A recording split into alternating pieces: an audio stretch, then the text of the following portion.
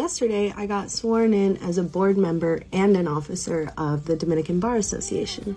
If you know me personally or have been following me, you know that one of my favorite things about myself is the fact that I'm Dominican. But even living in a place like New York City where there are so many Dominicans, I had never worked with another Dominican attorney or gone before a Dominican judge. You don't have to be Dominican to join. You also don't have to be an attorney to join the Dominican Bar Association. You can join as a friend of the DBA. I'm not going to get into why I think it's so great to be a member as an attorney because I think that's kind of obvious. There are two people that I think could really benefit from a membership with the Dominican Bar Association. The first are students, particularly law students or even college students who want to go to law school. I haven't even been part of the DBA for that long and I've already met so many attorneys and judges and they're all just so happy and willing and looking to mentor people. So as a law student, it's an incredible opportunity to meet people who will really help you advance your career. The second group of people that I think would really benefit from a membership with the Dominican Bar Association are just the general public. It always blows my mind when I meet people who are like, oh, you're an attorney. I haven't spoken to an attorney. I don't know how to whatever. They think it's this formal. I don't know what people expect. As a friend of the DBA, you'll get access to attend a whole bunch of different events that we have throughout the year. You'll get to meet and mingle with so many attorneys and judges, and